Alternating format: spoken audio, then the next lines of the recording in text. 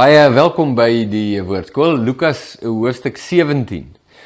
En ek moet sê, Lukas hoofstuk 16 was nie 'n maklike hoofstuk nie, en ek praat nou spesifiek van die gelykenis van die onregverdige bestuurder, nee. Hy het 'n paar dingetjies daar gehad wat 'n mens moes uitsorteer en verstaan. Lukas 17 eweneens. Dit is nie so 'n maklike hoofstuk nie, daar's ook 'n paar goedjies wat 'n bietjie moeilik kan wees. So, kom ons begin daarmee en kyk hoe ver kom ons. Lukas 17 vers 1. En Jesus het vir sy disippels gesê, dit is onvermydelik dat die struikelblokke kom, maar wee hom deur wie hulle kom. Nou, ons moet iets nou ontdek, en ek gaan dit nou vir jou sê, ons gaan nog 'n bietjie verder lees, en dan kyk jy, of jy kan verstaan. Ons moet 'n paar dinge verstaan. Toe Jesus die woord struikelblokke gebruik. Met ander woorde, dit is iets wat, jy loop in 'n pad, en daar's iets in die pad. Dis die een manier om dit te verduidelik, en jou voet hak, en jy val. Dis 'n struikelblok.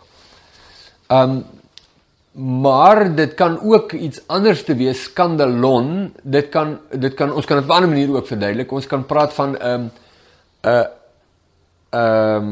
wip, 'n voëlwip. Nee, as jy het kom ons sê, jy het 'n voëlwip met 'n hok en 'n stokkie, met 'n toutjie aan die stokkie, en die hokkie staan so oop, en daar's mielies of saadjies gegooi daar, en nou kruip jy weg daar aan die ander kant, en dan kom die voeltjie en hy kom eet hierdie saadjies, en dan pluk jy die stokkie, en die hokkie val oop die voeltjie, en jy vang hom. Nou daai stokkie is die skandalon. Dis die aanstoot, die struikelblok. Die ding wat maak, dat daar iets val, en iets of iemand gevangene neem, of letterlik, of in sy verstand, in sy denke, in sy emosies, in sy gedrag. Struikelblok kan ook impliseer, dis iets wat ander mense aanleiding gee om te sondig. Nou, ons wil weet, wat is hierdie struikelblok? Indien moontlik wil ons dit weet, en ons wil weet, presies waarvan praat Jesus? Praat Jesus net van sonde oor die algemeen, mense wat maak dat ander mense sondig? Jy weet, lelik praat, of lelike goed doen, is dit waarvan hy praat, of het hy iets anders te meer spesifiek in gedagte? Reg, so dis nou wat ons wil probeer vasstel wanneer ons dit nou lees. Kom ons gaan verder.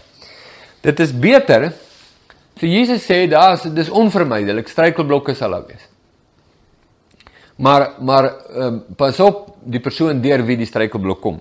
Dis beter vir hom as 'n meelsteen aan sy nek gehang en hy in die see gegooi word, as dat hy een van hierdie kleintjies sou laat struikel. Pas op vir julleself, en as jou broeder teen jou sondig, bestraf hom, en as hy berou kry, vergewe hom.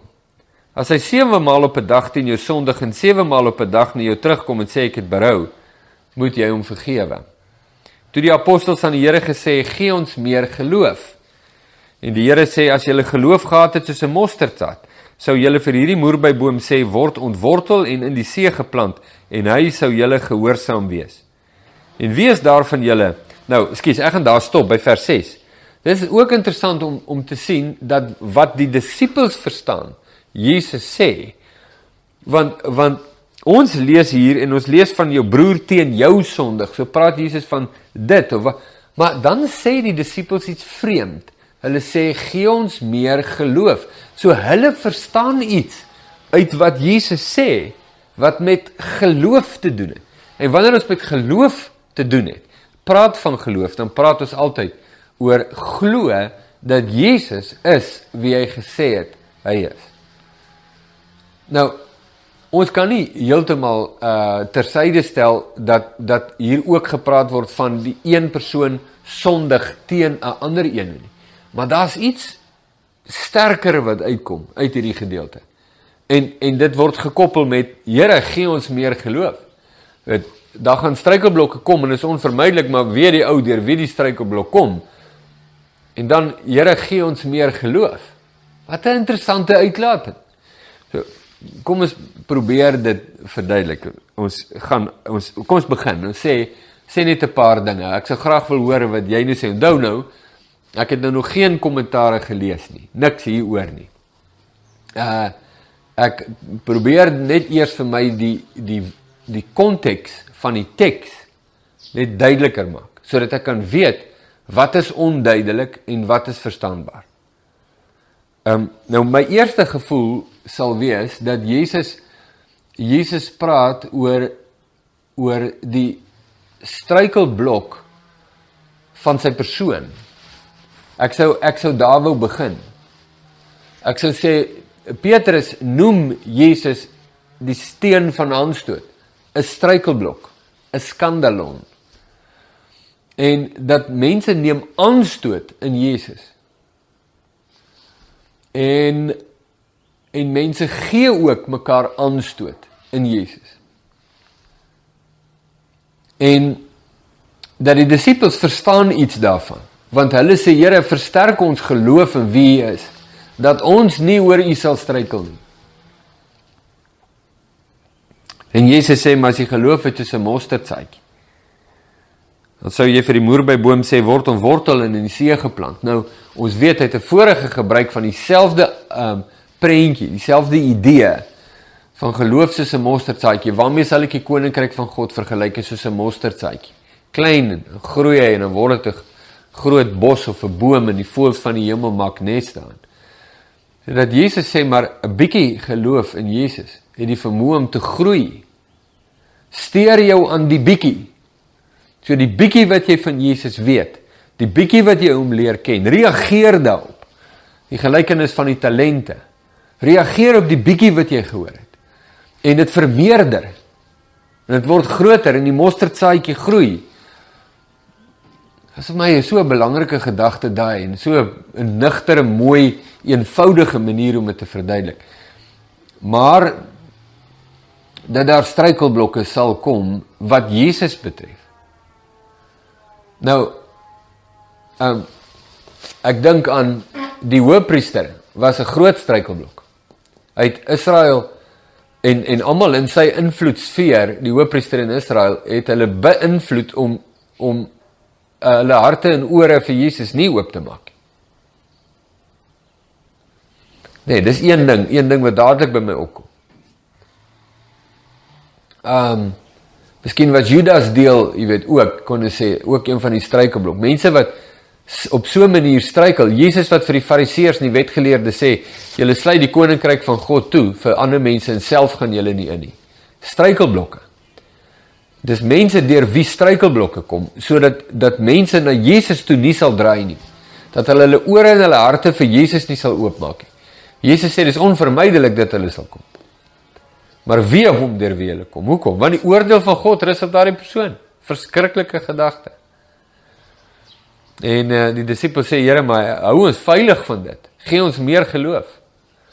Nou, die moeilike deel hier natuurlik is, in die verduideliking wat ek jou sopas gegee het, is, hoe verklaar jy vers 3 dan, in die lig van die verduideliking wat ek nou sopas gegee het? Wat hierdie struikelblokke moontlik kan beteken in die lig van die disippels sê, gee ons meer geloof. Sê as jou, pas op vir julleself, met ander woorde, let op na julleself, kyk na julleself, bewaar julle harte. Nee? En as jou broer teen jou sondig, bestraf hom, en as hy berou kry, vergewe hom. Ja, nou dit maak my verduideliking nou 'n bietjie moeiliker, want Jesus lig nou, ons verstaan nou die een sondig teen die ander een, en dan sê Jesus bestraf hom, as hy berou kry, vergewe hom, en as hy nie berou kry nie, dis 'n vraag wat by jou opkom. Sê jou broer teen jou sondig. Nou, miskien gebruik Jesus sondig hier in die algemeen, jou broer kom jou te na. Maar miskien gebruik Jesus die beeld van jou broer wat teen jou sondig in die lig van die konteks, wat ek nou verduidelik het, as dit die betekenis is. En dit is as jou broer teen jou sondig wat Christus betref. En jou broer is vir jou oorsaak van struikeling wat Christus betref. Bestraf hom. Nou, ons kry dieselfde idee in Romeine hoofstuk 14, waar Paulus sê, ek sal die vleis wat aan afgode geoffer is eet, geen probleem nie. Maar as dit sal maak dat iemand in Christus sal struikel, sal ek dit in ewigheid nooit doen nie. So dalk in konteks is dit wat Jesus hier bedoel met jou broer wat teen jou sondig. Wat teen jou sondig wat Christus betref, is dat dit wat jou broer doen teenoor jou, en die goed wat hy sê en hoe hy optree, krenk jou in jou verhouding met Jesus en jou gehoorsaamheid aan Jesus. Vat jou aandag af. Op welke wyse? Bestraf jou broer en sê vir hom, maar dis nie Jesus nie. Dis nie Jesus se fokus nie. En as hy berou kry, vergewe hom. En as hy dit 70 keer 'n dag doen, vergewe hom. 70 keer 'n dag wat? Teen jou sondig en berou kry. So die konteks, kan jy sien hoekom is konteks so belangrik om die skrif te verstaan? En seker te maak dat in die lees hiervan, dat ons nie 'n versie net lees en dan aan die hardloop gaan met 'n verduideliking wat ons reken dit is nie. Ons wil seker maak, daarom is dit so belangrik om vrae te vra, dat ons verstaan wat die teks sê. Ons wil eerste by die teks uitkom. Nie, jy weet, seker maak ons verstaan wat die teks sê. Is dit wat Jesus, is dit wat dit bedoel? En partykeer kos dit nogals baie leeswerk en huiswerk en bidwerk en mediteerwerk en praat met ander gelowiges werk, totdat jy by 'n plek kom en sê, nou verstaan ek wat hierdie teks sê, en dan kom jy by die plek uit en sê, maar wat is die toepassing hiervan op my eie lewe? Daar lê baie goeie, effektiewe en verantwoordelike Bybellees.